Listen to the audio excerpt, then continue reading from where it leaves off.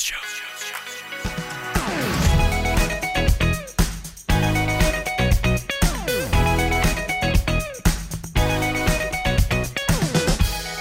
folks, welcome to this week's episode of The Boundless Show. This is Lisa Anderson, and we are fully into fall. I will now officially support those of you drinking pumpkin spice lattes. I was not willing to speak to you the prior month and a half, so that's just full disclosure on that one. But in addition to that, we've got a great show ahead of you, and so I'm going to give you a little preview. For our inbox, we have a guy who's asking, if I go on a first date with a girl and don't think it's going to go anywhere, should I still give it another chance? Well, one of our counselors will weigh in on that, and that's a great dating question, something we deal with here all the time.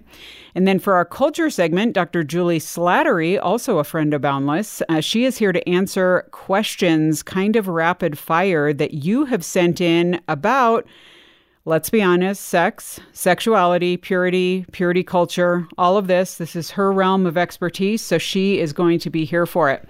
So be ready for that. Okay, but first up, here we are for our round table. I'm going to welcome to the table Ryan, Bree, and John. Hey, you guys. Hello. Hey. Howdy. Good to have you here because we are going to have a conversation on creative gift giving. And not just creative gift giving. We've talked about this before, like around the holidays, but this was kind of born out of a conversation that Bree and I were having about, we're just going to be honest, her weirdness around receiving gifts. She said she's a terrible gift receiver. I am, yeah. Which I haven't actually heard many people admit before. We all talk about how we're terrible gift givers, or we're not creative, or we don't know what to do, or, you know, whatever. And all the, you know, our parents and every one of our married friends are always like, he just gave me a pan for Christmas. Okay, well, that is like, that's a problem that we can't even solve in 20 minutes, you guys. But I think some of the bigger ones, or some of the bigger, more philosophical questions around this are like, what does it look like to really want to gift someone? You know, we know that in the 5 love languages, gifts is one of them. So sometimes we have obligatory gifts we have to give for birthdays and holidays and whatnot. So I hope y'all are ready to just talk about this. So, well, I am not. Is it? Okay, so speaking of love languages, are gifts in any of our love languages? No. Okay, Bree's a hard pass on this. Okay, so that's not surprising. You're just not even, you do it because you have to, kind of. Yeah. Oh, so are you saying how I love somebody or how Both. I feel love? Because they say that, like, your love language, you also, like, try to express that to other people. It's hard, sure. you know, it's easier. Yeah. It's than a for other sure ones. no on both of those. Okay. Okay. Thanks for your honesty. Okay. Just for clarification, no, it's both. Yeah. So receiving gifts is not one of my love languages, but giving gifts actually is. That's actually something I rather enjoy. I just attach people to like 2 or 3 things, and whenever I see that thing out, I'm like, oh, this is their thing. I'm gonna get that for them.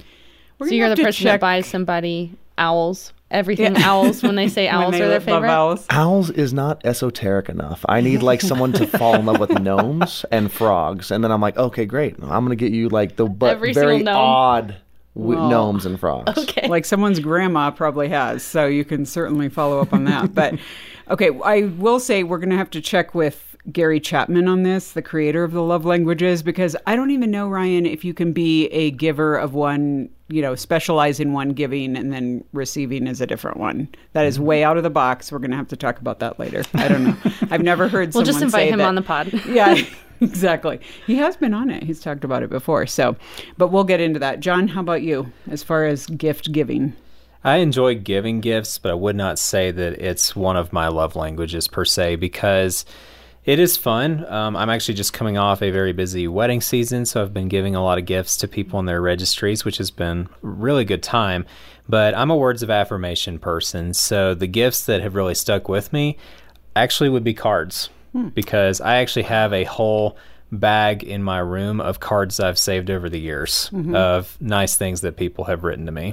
Oh, that's awesome. Okay, so I will have to actually give a shout out here to my friend Karma, who listens. So Karma, hello. She is someone who is like, if you give me a gift, if you do not give me a card and it has a handwritten note in it that is somewhat substantive, don't even give me a gift. So that's very akin to what John is saying of like, it is so meaningful for her to receive something personal and kind of like just words of, and she's a great card writer as well. So, so that is interesting how that plays out in that kind of way. Okay. So what then, if we're going to enter into the world of gifts, which I think, I mean, have any of you with anyone in your life been able to have just kind of like a truce, a stalemate on the whole gift giving situation where you've come to understandings of stuff? Or are you kind of caught up in this vortex of like, it's necessary, we got to do it, what does this look like? Bree, you're kind of nodding. Yeah. My husband and I have definitely come to a place where we have an understanding when it comes to gifts, because he knows that I am pretty terrible at it. And when I say that I'm terrible at receiving gifts, it's because he's not getting the reaction that he wants out of me when I receive gifts. Okay. And so what we've come up with are kind of two different things. We have like a regular gift that's kind of, we call it like the ideal gift of if you want to randomly love on one another, you get them coffee, flowers, some form of chocolate, or maybe like a sweet treat. And maybe something, a candle. We always love candles. So it's like that little package of gifts that you can just give on like a random Tuesday and just show each other that you love each other and that you were thinking of them. Okay. And then as far as like Christmas gifts for me, it pains me out to be a not great gift receiver, as I have already claimed that I am. And that's that my husband has realized that for any Christmas gift that he gives me, he actually has found success in showing the gift to me early on in December and then letting me like think about it, like, do I like this? Do I not? And if I like it, then I'm the one who wraps it, puts it under the tree, and then I open it, and I am ecstatic when I open it on Christmas Day because I know it was coming and I'm ready for it. So the whole, like, you were just a terrible, like, surprised face person. I suppose so, like, yeah. you just can't muster up the right, quote unquote, reaction. No. Even though it's something that, it's not because it's something you don't like. Clearly, you just need to build anticipation. Yeah. I never practiced my surprise face for a proposal or anything. Like, oh my goodness. Well, now we're gonna have to have you recreate that at some point and see how that goes. So, okay. Any other gift giving or receiving protocols that you guys have in your life? I mean, as far as what does that look like? I have found it varies from person to person. Okay. And something that I really try to look for is what is a gift that is going to be meaningful for a certain friend or family member, because it really does vary from person to person. I'll give you a great example. I've talked about on the show how I love NASCAR. So if somebody got me NASCAR tickets, I'd be absolutely over the moon. Okay. My mom was not that way at all. So for her, when her birthday came around, it was pretty much a guarantee that if me or one of my brothers got her flowers, or we got her a gift card to her favorite bookstore, or if we got her hot tea, those were a win. Okay. So I've found that sometimes it just takes a while to get to know people. And the more that you get to know somebody and you find out, okay, what is it that they want? What is it that they like? And then you get that for them, that goes a really, really long way. Mm-hmm. Yeah, that's good. I find that, like, for me, I really like, and you're talking about hot tea and stuff like this was helpful in prompting this. For me, consumables are always a win because I find them very useful. And if I know that it's something I like, especially when people travel places and they're like, oh, we want to get you, something from whatever. I'm like, please don't get me some carved turtle from who knows what island that you went to that I will probably never go to and I don't care about it. But you get me like some local coffee or something that I can just down and like sample and be like, hey, this is amazing. I'm going to be super excited about that. So, in fact, I was just on a trip, my summer hurrah vacation to the Gulf Coast of Florida. And I actually bought in a specialty shop a balsamic vinegar olive oil combo where they had all these flavors. So because I'm just a curator of amazing things, that is not even true. I'm just trying to give myself credit. One of them was coconut flavored and one was lime. And so then I went out and bought some French bread and I had some friends over and I was like, hey, try this. So it was super fun and it was very unique, like, to the area. But I think consumables can often be a win in that space. To your point about your mom, John, I think that's a good idea. So straight up, just one of the best gifts you've ever received. How did someone win in this space for you? What did that look like? Well, this is a pretty simple one, but it was one that I didn't see coming, and it did match my personality pretty well. My friends and roommates, they bought me, it's a married couple, they bought me a Crusader helmet and some Crusader gauntlets to go with the helmet. And they marked it up as their security system. So if anything ever happened, Ryan would just put on the helmet and the gauntlets, and that would, that's how the problem gets taken care of. And so even though it wasn't something that was on the list or we had talked about or something like that, it just... when I was asking them about it later, they just went down this rabbit hole of all these side thoughts of okay, what is something that fits Ryan's personality but he's not going to see coming? And the fact that they went through that thought process, that was pretty special to me. I still have that. They're still at my house. I know exactly where they're at in my room right now. Have you ever used them? Yeah. Oh, okay. I've scared 2 Amazon drivers pretty badly. Wow. Nice. Well, that's great. Well, that's just a win right there. How about you, John? 2 that immediately come to my mind were actually both from my mother. And one was actually one that she didn't give to me. It was to my dad. And it was really cool that I got to observe this. It was for Father's Day. And it was not long after his dad, my grandpa, passed away on that side of the family. And so it had been kind of a tough time for him. Well, my dad's favorite Bible verse is Isaiah 40:31, that those who wait on the Lord shall renew their strength. They'll mount up on wings like eagles. And my mom actually got him a framed picture of an eagle with that verse on it. Oh. And he hung it over his office desk, which was really cool. And I actually brought one of the cards that my mom wrote me. Oh, so neat. This was for my 24th birthday. This was the second gift that I was going to bring up. And I've tried to keep as many cards, especially ones that have my mom's handwriting on them. And this is what she wrote me for my 24th birthday. It says, "Dear John, your birthday is a special day because you are so special. We are so grateful for you and excited to watch God bless you. Even though we won't be with you in person, you are always in our hearts. Your gift will be there soon, smiley face. Love you so much and looking forward to seeing you next month." So I love keeping birthday cards like that, especially from her, just because knowing she's in heaven now, and hey, I've still got a piece of her with me every day. That's amazing. Bree, how about you?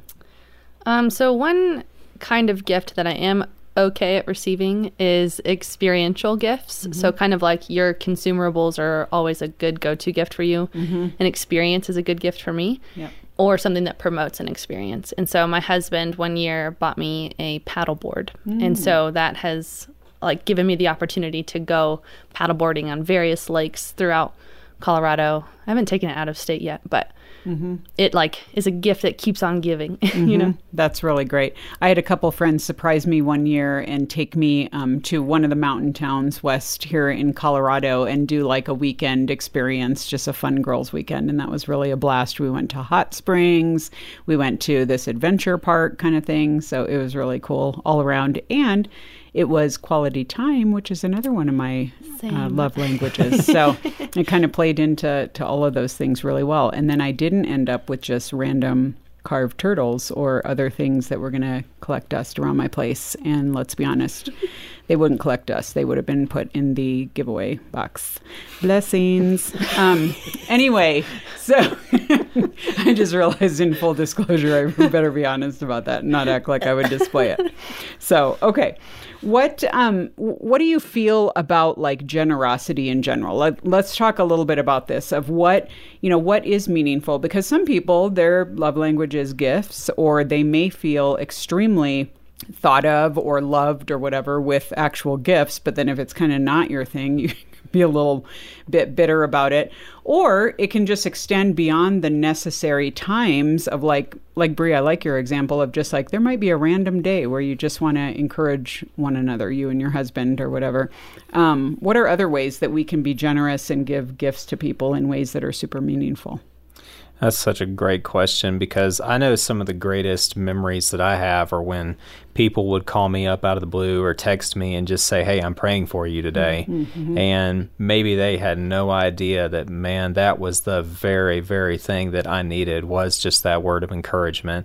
Like I said earlier, my love language is words of affirmation. So that definitely cuts pretty deep when I've gotten encouraged and that sort of thing. Honestly, some of the greatest gifts that I have found really came unexpectedly, maybe just out of simple get-togethers with family or friends, and we ended up just making the most of the opportunity. One of the things that I enjoyed doing as a teenager was playing Ultimate Frisbee. Mm-hmm. So sometimes just getting together with guys and with my family and friends was extremely fun, because we would get so in the zone and we would burn calories in the process and get lots of exercise. But you mentioned that one of your love languages is quality time. Sometimes just giving our time to people and being willing to make memories is one of the best gifts we can give, if not the best gift we can give. Yeah, that's great. I think kind of like Ryan was saying earlier about kind of locking away things in your brain. That's kind of how I like to give gifts. Again, it's not one of my strengths, but it's something that I'm really working on, is figuring out something that's really special to somebody. Like, I've locked away in my brain that Lisa likes consumables. Okay, I'm going to get her something like that for Christmas, or just a random Tuesday. You know, we always say about Tuesday. Forget about Wednesday. It's always Tuesday. But anyways, I recently, when my friends moved away, and I asked her to give me a list of her favorite things. Well, really, I asked her, I was like, what's your favorite food? Okay, write that down. What's your favorite candy? Write that down. Mm-hmm. And my intention with that was that I could give her like a welcome home box or a housewarming present kind of thing. Or when I saw her next, I could give her one of her favorite things that I knew for sure she would enjoy, because nobody wants to give a gift that's not well received. So I'd rather give you something that you actually love than just some random carved turtle. So, so that's kind of how I like to give gifts. I like to lock away things in my brain and then let it show up randomly. I'm not good at birthdays. I never remember anybody's birthdays or celebrate them on that day unless I'm invited to a party. I know it makes it sound like I'm not a really good friend, but I am, I promise. It's all good. All that to say, I like to give gifts randomly. And so locking away things in my brain like that, I can just, on a random Thursday, give somebody a gift. Yeah, that's great. I think making it a regular practice to gift your time, gift your money, gift whatever you can to someone else is something that every Christian should have. I think we often get caught up in our, me, my, for, and no more. And while that's a good thing, you should take care of your family, you should take care of your business. I think taking care of others in a way that they want to be taken care of is something that is called upon us. In Matthew, it talks about you cannot serve two masters, for you will love one and hate the other. What I've found is that people often hold on so tight to things that is valuable to them, such as time, such as money, things like that. And when you don't make it a practice to regularly sacrifice those things, that's kind of like that's a big word to use for this. But when you don't make it a regular practice to sacrifice those things or to give it to others, you start valuing that more and more and more. And it can become a very self-centered thought process. So whether it's, dedicating time to serving others, and not in the fun, glorious ways of I'll serve this church, but only if I'm on stage and only if everyone sees me. It's like, I'll serve this church when it means scrubbing toilets, or I'm going to go out of my way to buy somebody a gift, and not just the gift that is very quick and easy to get, but maybe something that's thoughtful, maybe something that's expensive, or at least quality. Expensive doesn't have to be that, just quality is one of those. I think when you start to do that, you start to break those little holds that the world starts to get into you of just, you need to look out for yourself. You need to look out for, those that you're responsible for. You need to look out for your time. You need to look out for your money. That's how you kind of stay balanced, I think. Mm-hmm. That's a very deep reason to just buy somebody a frog sticker. But doing little things like that way you don't have to go to these huge movements of trying to break those things off you. Mm-hmm. That's good. And that actually brings me to one of my favorite topics, which is the idea of creating margin in your life on a number of different levels. And I think financially is one of those. And I often say, especially when I speak to college students about setting up budgets and what that looks like, and it's hard won. I mean, when you're younger, you're just like scraping by and stuff. And it's like, oh my goodness, can I even like pay my rent and stuff? But eventually, like doing that and watching your own stewardship and being vigilant in that. Like for me, for example, there are some things I'm super cheap about. And there are things that I could, probably buy for myself and probably do. And I'm like, just not going to do it.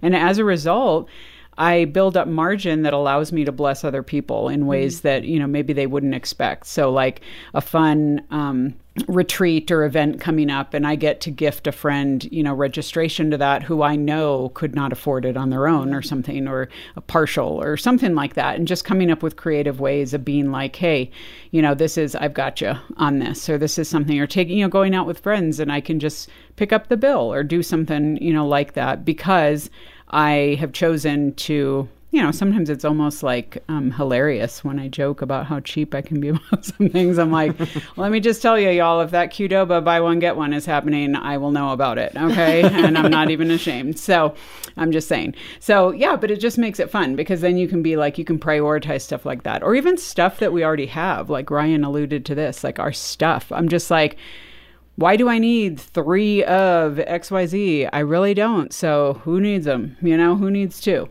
And so just being creative in that way makes it really fun too. So, well, any other last like down and dirty tips for folks as we finish it out with creatively giving gifts heading into, people have a few months to get into Christmas. So I don't want anyone to be stressed out about this. I have found a lot of joy just by partnering with other people in ministry. I've got a couple friends right now that I'm privileged to be able to sponsor them in their ministry work. Mm-hmm. So I would definitely recommend, if you're looking for a good starting place for generosity, start by asking the question, who can I help, Lord? And then see who he brings across your path. And there's other charities out there and organizations that are doing fantastic work. I know Compassion has the option to sponsor a child overseas, which is fantastic. One of the ones that I give to is A21 campaign, which helps human trafficking victims, and really love a lot of the work they're doing. You could always give to Boundless, but that's our favorite. I was going to say that if you didn't. So, boundless.org, hit the donate button. But at the end of the day, I mean, ultimately, as Christians, generosity is something we're not just called to do, it's something we're called to be, because every resource we have here on this earth is a temporary thing, but the generosity we can extend has eternal value. Yeah. And I would just encourage people, start by looking at, hey, where can I contribute to God's kingdom? Even if it's $10 or $15 a month, it doesn't have to be much. Yeah, that's great. I may have one too many, but I'm going to try to run through them quickly. Okay. 1, start early. Procrastination is not your friend when it comes to gifts, because you always end up settling.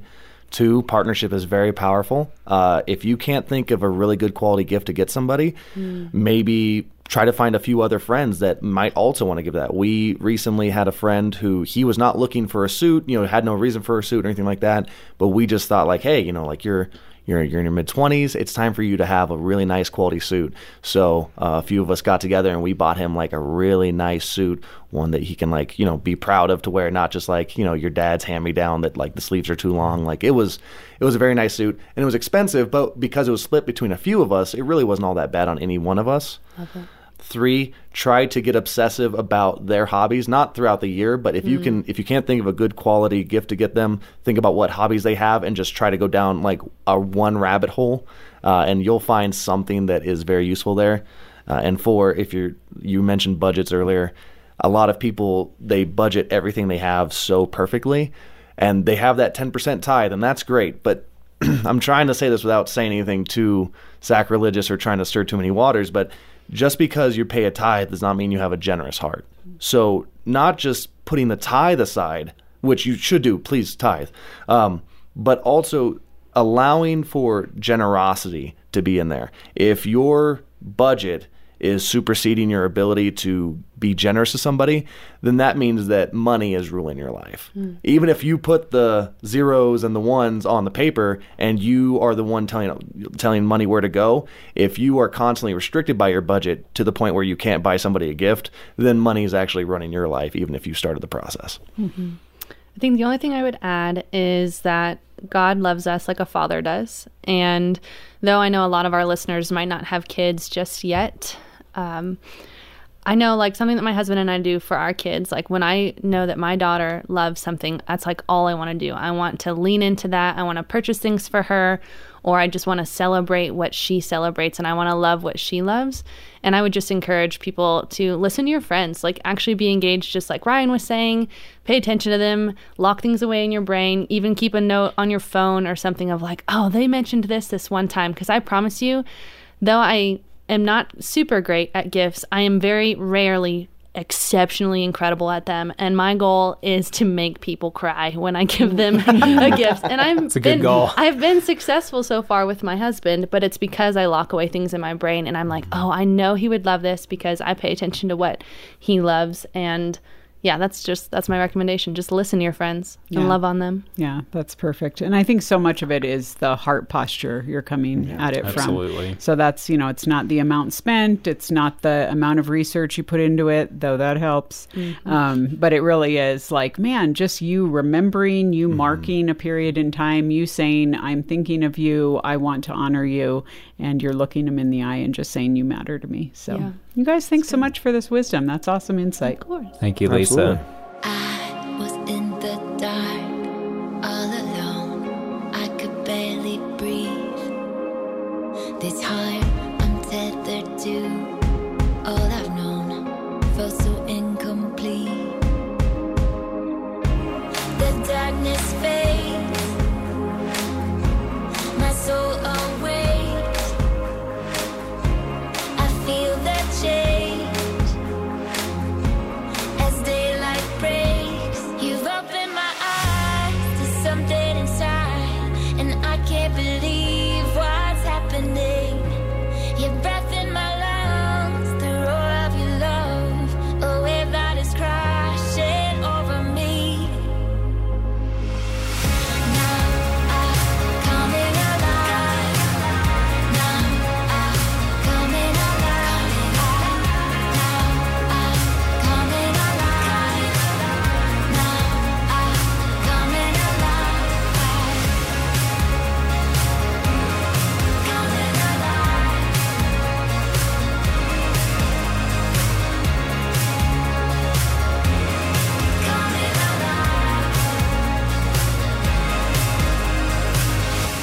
Well, folks, we're here for this week's culture segment. We are fresh into October at this point, and you know that October is great. Some of you are super fall fans, and we've been doing a fair amount of like mixing it up lately with guests and topics and kind of getting into some deeper stuff. A lot of people think of the fall as like the second New Year's where you're refreshing your life. You're kind of digging deeper. A lot of personal growth goes on. And so today's culture segment is no exception because we have got one of our besties, Dr. Julie Slattery, back here. Julie, it's so great to have you here. Welcome. Thank you. I'm so glad to be on with you again, Lisa. Well, it's our privilege. And I was telling her a little bit beforehand, we just came off of a month of celebrating our 25th anniversary here at Boundless, which is shocking. Some of you listeners weren't even alive when Boundless started, so we're not even going to get into that. But what is really cool is when we have some of our favorites on, and we've done this with our friend Gary Thomas, we've done it with Jonathan Bacluda, we've done it with some other folks. We love to just give them a barrage of questions that you have asked and basically make them answer them because we don't know, it's probably something that I can't answer. And so we need like bona fide experts to come in. Well, Julie is one of those people. And so We're going to give her kind of a Q&A, quick questions here today, although, some of you guys submitted great questions. I'm going to be honest and just say that. So for those of you who don't know, Julie, she's been on the show multiple times, and she's also written for us, including our sex series, which you guys need to go back and find. We're going to put the links in the show notes, in addition to a bunch of other articles for us. But she is the president and co-founder of Authentic Intimacy, which is a ministry devoted to reclaiming God's design for sexuality. And many of you know, whether you are single, engaged, married, whatever, this applies to all of us. She also launched sexualdiscipleship.com, which is really kind of a platform that helps Christian leaders teach biblical truth about sex and sexual issues. So a great resource for folks there. She's also a podcast host, Java with Julie. I've had the privilege of being on with her. And so I'm going to stop talking. She is from Ohio. Everyone can write in and talk about whether they love or hate Ohio. Don't even get into my business about it. But Julie, in addition to all that, you're such a great resource for us and such a heart for the Lord in addressing so many of these things in our culture today. So I'm going to jump right in if that's okay with you. Yeah, that sounds great. Okay. So all of these questions are in your wheelhouse. You are our person who I feel has said so much in this realm that is so great and biblically grounded and also practical. And in fact, guys, listen up, because at the end, we want to make a copy of Julie's book, Rethinking Sexuality, available to you. So make sure you hang in there and figure out with us how to get that. I will tell you. So Julie, the first question that we got from one of our listeners, they are asking, what are some guidelines for how I can appropriately talk about sex with my fiance as we prepare for marriage? Yeah, well, good question. Yeah, I think, first of all, when you're engaged, it's really important to be talking about your past sexual histories. And that can be intimidating if you feel like there's a lot to work through there. You might want to even do that with a counselor.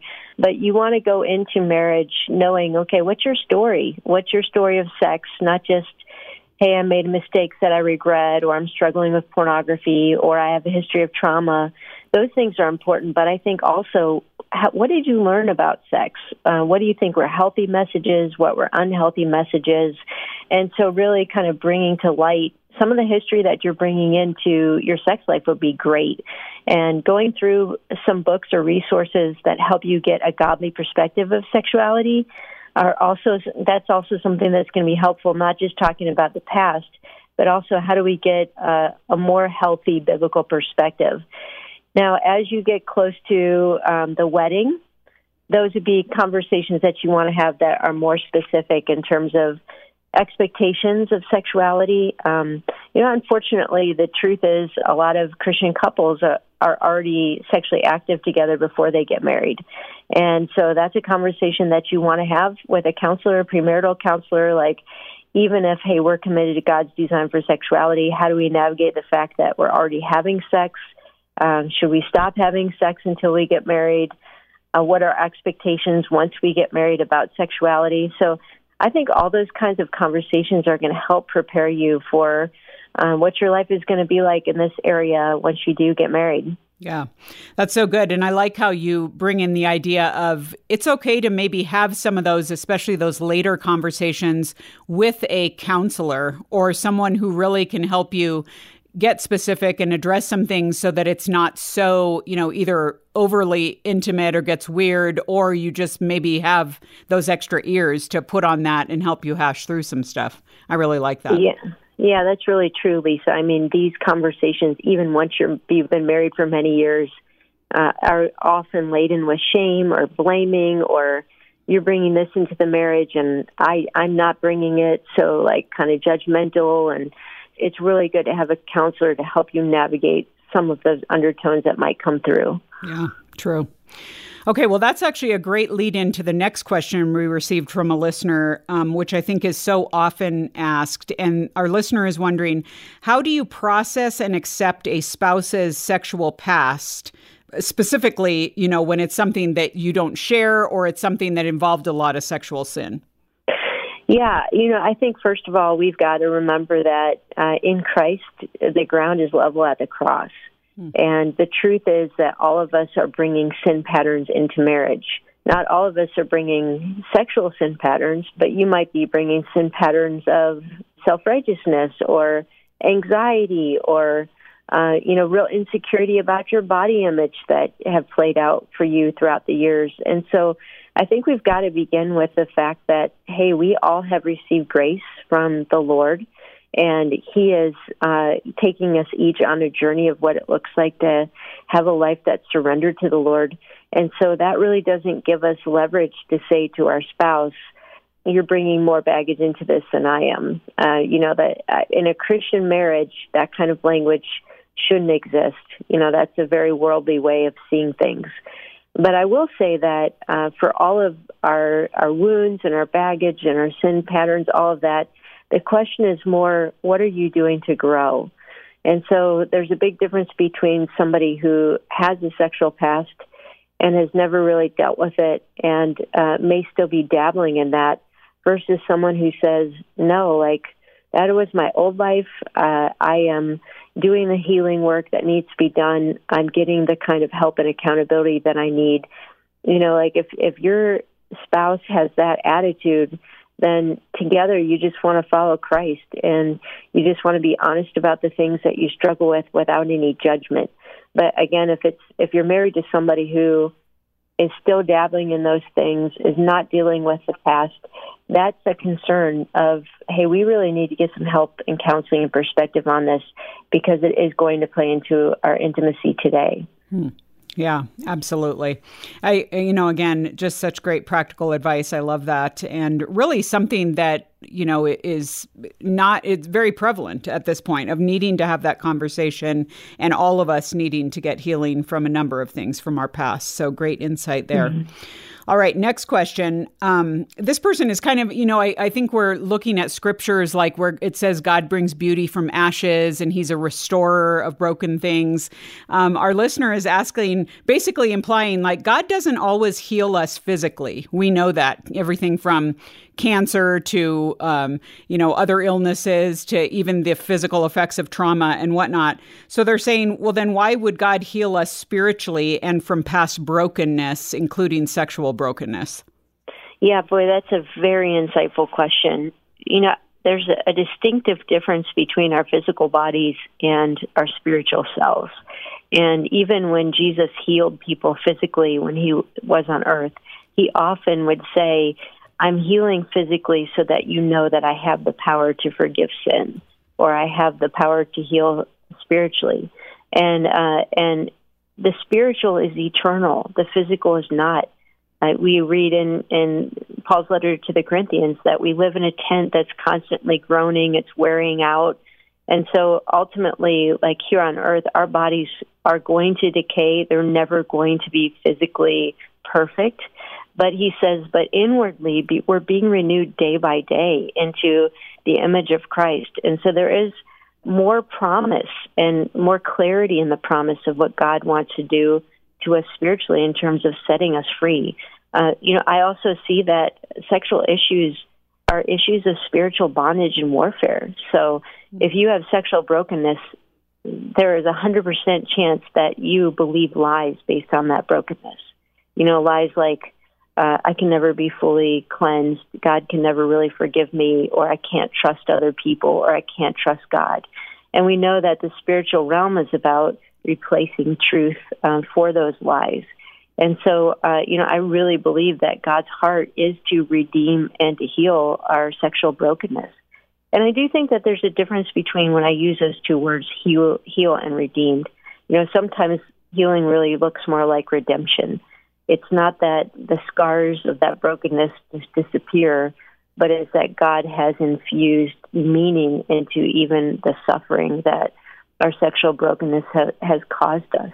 And I've seen that happen in so many lives where, people have suffered through abuse, they've suffered through betrayal, and it's not like those wounds are completely gone, but through the healing process, the individual is able to say, I can see the good that God has done even through my wounds. And, in some ways that is just such a supernatural work of God to be able to say what Satan meant for harm, I've actually seen how God has begun to use for my good. Yeah. I'm so glad you brought in the First Corinthians passage, because I was thinking of that as you started answering the question. And it reminded me too of Job 19, where he says, even after my skin is destroyed, in my flesh I will see God. And that whole idea of like what is eternal versus what is temporary. And so pretty cool. Okay, here's a great question that applies, I think, really to many of our listeners, because we hear this one often. She's asking, I lost my virginity when I was 25. How can I let go of the regret I feel, and will someone want me in the future? Oh, wow, what a deep question. I think some of it is often, particularly if you've grown up with purity messages of, God wants you to save sex for marriage, we can see that as sort of a pass-fail test. Like, I've given away something that I can never give back. And while there is a healthy sense of regret, I think for that to have changed your identity is not from the Lord. God doesn't see us as you're either a virgin or you're not a virgin. Like, when we are in Christ, our righteousness is in Him. And so I really think, again, when I mentioned a few minutes ago that our sexual brokenness often involves lies. I hear some lies even in this question that this person is believing. Like, somehow I'm not a whole person anymore, or I'm damaged, or nobody will want me.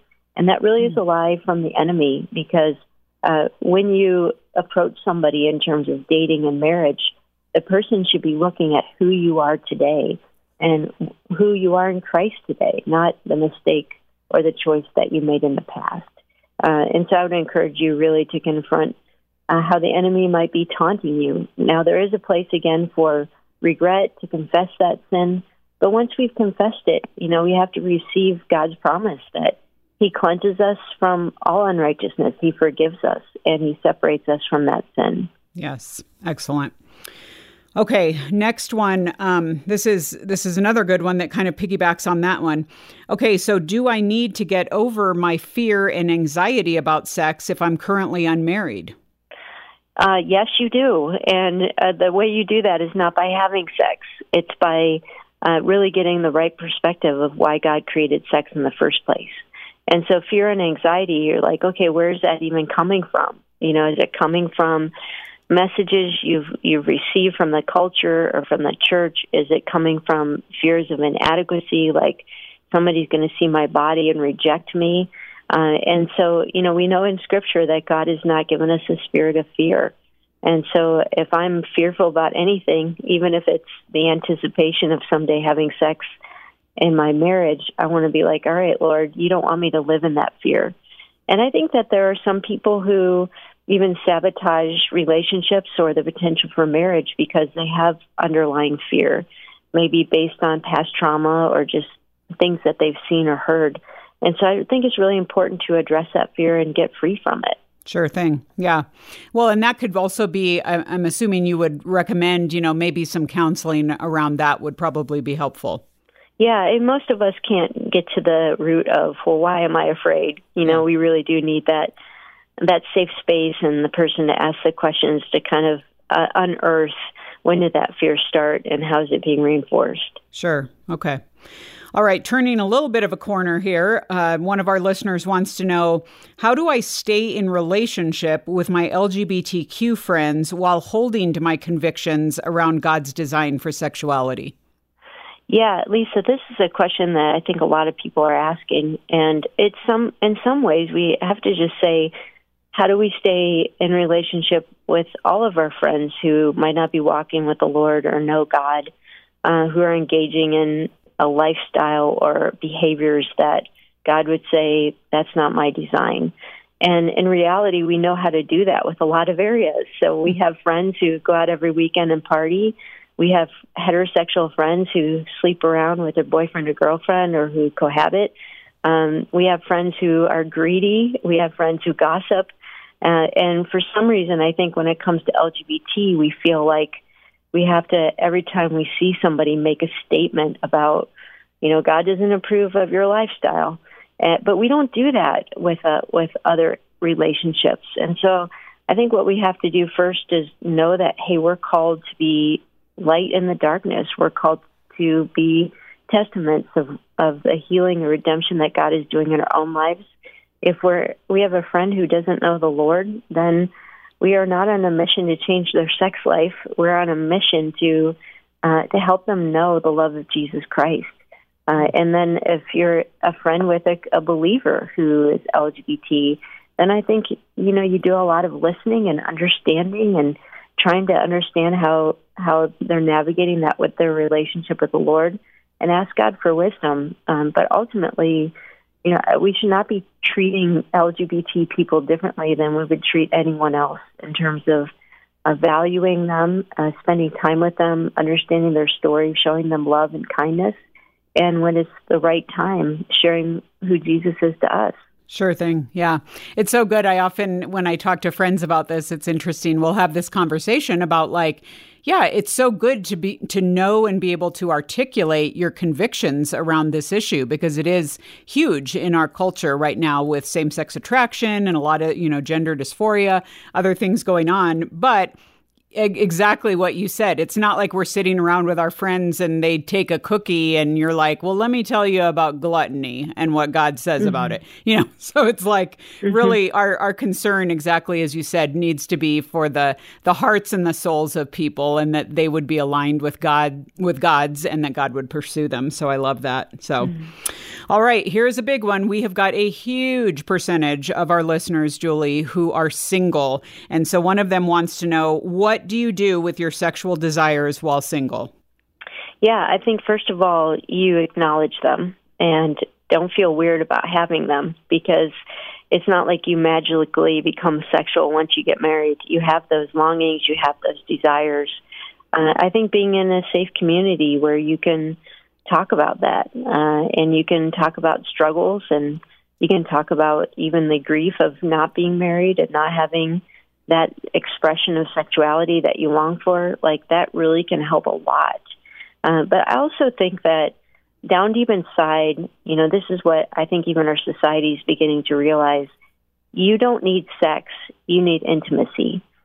And a lot of the sexual longings that we feel, some of them are just purely hormonal or biological, but a lot of our longings are actually for intimacy, that longing to be known, that longing to just feel like somebody's there for you. And so singles who are really navigating this journey well are very intentional about saying, I need intimate relationships. I need good friends. I need strong community. I need people in my life that I know I can count on, who ask me good questions and who really care about me. And people that I think are struggling more are singles who feel like, man, I don't have that. All my relationships are more superficial. So I think that goes a long way. And then I'd also say, be very conscious of what you're consuming in terms of media, social media, because, sexuality and temptations and sexual thoughts, they're going to become more prominent the more you're confronted with shows and music and social media posts that awaken those thoughts and desires. And so, again, singles that are doing this well would just sometimes say, well, I just can't stream that show, or I just can't listen to that because it makes my struggle more difficult. So being wise, I think, in that regard is really helpful. And then I'll say one more thing. I think it's important for singles to realize that in most married relationships, sexuality is still a real struggle. It's not like most people get married and all of a sudden they have this wonderful outlet and all their sexual desires are met. The journey of sexual integrity is a difficult journey whether you're single or married. And I think for some singles that can be reassuring, because it doesn't feel like, well, married people get to have this great thing that we don't get to have. As Paul says in 1 Corinthians 7, there are struggles that married people have too. And so really working on how do I find contentment right where the Lord has me, knowing that there's some things that are hard about this season, but there's also some things and even some struggles that I don't have to deal with that my married friends might be wrestling through. Yeah, absolutely. Okay, so that said, a follow-up to this one is someone just asking, okay, but is masturbation without porn okay as a Christian? Yeah, boy, this is a common and complicated question. I think it's great that they're qualifying it without porn, but I'd also want to make sure you're qualifying that without sexual fantasy, because you don't have to be looking at something to draw up images of sex and sexual fantasies. And so when masturbation is paired with sexual fantasies or lusting, Jesus is pretty clear that that's not his design for how we steward our sexuality. But outside of that, Lisa, I really think that for a lot of people, masturbation is really more of an issue of wanting to mature out of that. So instead of it being a moral right or wrong, I think the journey needs to be reframed more in terms of, why is this still something that I feel like I need to be doing? How can I grow in my intimate relationships? How can I grow in my understanding of God's design for my sexuality? How can I find other ways to deal with loneliness or depression or not being able to fall asleep, which are often some of the cues that lead people to masturbation? And so I think we want to reframe this as a goal of a journey of maturity and not just stop doing it. Mm-hmm. Yeah. I also want to let folks know, Julie answered the question here and gave great insight, but she also wrote an article for us on this subject. And so we're going to link to it in the show notes, or you can go to boundless.org and search, "Is it okay to masturbate?" And she has a complete treatment of this, great insights, and goes even deeper into what she said. Is there a bigger, deeper question that needs to be answered here? And so great resource to get some more info on that. All right, last question, Julie. Our listener wants to know, as a woman, is it okay to talk about sex with a guy? Why or why not? And we're assuming here that she's talking about someone who's not your husband. Yeah, I think yes and no. So it's, what kind of conversation are you having? So we're talking about sex right now, and there are guys and girls listening, and hopefully it sounds very appropriate to be talking about the topic at this level. But I think if I were to delve into my own sexual history and journey and struggles in great detail, this would become a very inappropriate conversation quickly. And so I think you need to have discernment of what is the tone of this conversation. Is it something that is more at a high level where we're sharing ideas, we're sharing things that we're learning, or is it a very intimate conversation where it's creating maybe an unhealthy bond of friendship, or even in the other person's mind pictures of you sexually, which you don't want somebody else thinking about who's not your husband or wife. So I think it's just, again, having that discernment. We try to create resources at Authentic Intimacy that are studies for people to go through, and it's appropriate to go through these studies with mixed gender and to learn. I think it's good for women to learn about men and for men to learn about women and to have empathy and understanding for each other, but it keeps it from getting into those details that might be crossing some boundaries. Mm-hmm. Yeah, perfect. Well, folks, this has been Dr. Julie Slattery. She has answered all of your questions. Well, most of them, some in the interest of time. But continue to submit questions, because we have the inbox section of our show where we like to answer your questions. We can answer things in the future. But Julie, this has been so helpful in just breaking down a lot of these big categories and the questions that get asked so often here at Boundless. Okay, folks, as promised, I want to let you know about Rethinking Sexuality, God's Design and Why It Matters. This is a book by Dr. Slattery that we want to make available to you here at Boundless for a gift of any amount. So you go to boundless.org. You can search for 818, this week's episode. You'll see the book cover there. You just click on it. You give a gift to Boundless. We just came off our 25th. We're looking forward to this year's ministry and all the new things we want to do. So you give a gift to Boundless. We're going to send Julie's book as our thank you to you. And so, just get it, you guys. Get one for your friends, okay? Because you guys can all maybe work through this and have these conversations in a very biblical, mature way. And so make that happen, and we will certainly send this book again in return. And so, Julie, thank you so much for being part of this conversation and lending us your wisdom and expertise.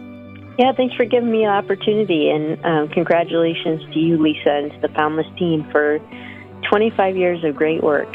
I was watching and waiting for something to change. Looking for someone to come in and save the day. I saw the battle, I called for a rescue. I saw the need, but I felt powerless to make any difference till I heard you whisper my name. Yeah, you woke me up with your love song beating new rhythms into my heart, moving me to go be light, reaching to the broken, arms around the hopeless, go into the night, live for something greater, letting love be braver. I'm a step out of comfort, I know I can. This is the moment where I begin to go be light, shining in a new way. Every day's a new day to go be light. Well, folks, as we finish out the show, we're opening up our inbox where we answer one of your questions. And today we have one of our fantastic counselors, Angel Perez. Angel, welcome. Thank you. Thank you for the opportunity. Well, this is great. And this is actually your first time on the show, which is fantastic. But we love it when our counselors step in because we have to avail ourselves of your expertise. So, but we've got a dating question for you today. So this is good. You can use whatever professional or personal expertise you want to use for this. This is fine. So our listener says, if I go out on a first date with a girl and I don't think it's going to go anywhere, should I cut it off after the date's over, or should I give her another date to see if anything's there?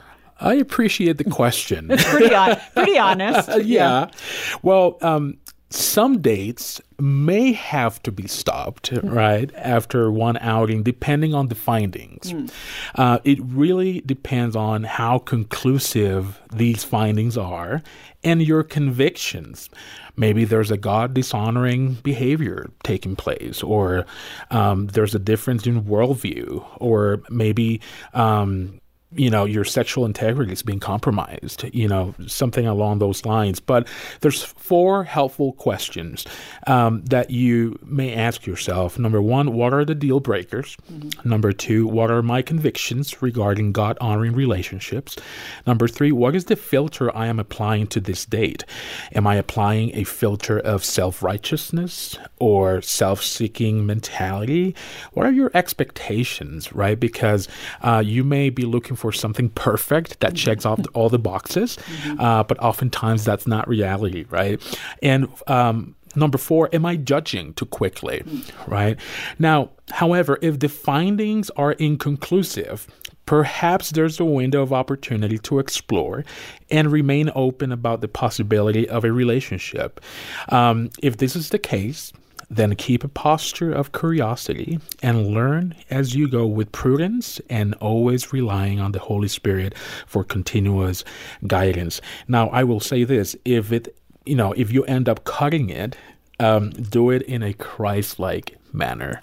1 Corinthians 16:14 tells us, do everything with love, right? So, 1 Corinthians 4:5, Lisa, tells us something really interesting. Therefore, judge nothing before the appointed time. He will bring to light what is hidden in darkness. It's not telling us not to judge. It's telling us that there's a time frame, right? And judging sometimes gets a bad rap, that word. Judging means assessing, okay? Assess what's in front of you. Yeah, that's really a great point. And I like how you delineate between the deal breakers, the things that objectively are just no-goes for a relationship versus, I'm not really feeling it. Because then you could say, yeah, there could be that window there of maybe I can give it another chance. Right. I mean, I often tell young adults, I'm like, man, if everything spiritually and relationally and emotionally, this person seems mature, they seem great, but there's just no quote-unquote spark. Yeah. it might behoove you to give it another chance, because finding someone healthy is a lion's share of the work. My goodness. And I'm so grateful that my wife did not base her decision to be with me on the first date. Were you kind of weird? I was super nervous. Oh, okay. Good. I was a wreck. Yeah, you were a wreck. So, see, that's good. You were able to kind of, take a deep breath, and second date went better, went on from there. Perfect. Yeah. That's a great example of that. So, well, thank you so much for weighing in on that, Angel. All right, folks. Well, that is it for this week's show. Again, we want to hear from you. You can write to us at editor@boundless.org and submit a question for the future. We would love to answer it here on the show, or just hit us up on Instagram or Facebook, wherever you are, if you want to slide into our DMs and pose a question there. I'm sure Bree would love to take that question from you and get it to John and I so that we can answer it on a future show. Otherwise, I will see you around next week, guys. This is Lisa Anderson for The Boundless Show. The Boundless Show is a production of Boundless.org from Focus on the Family.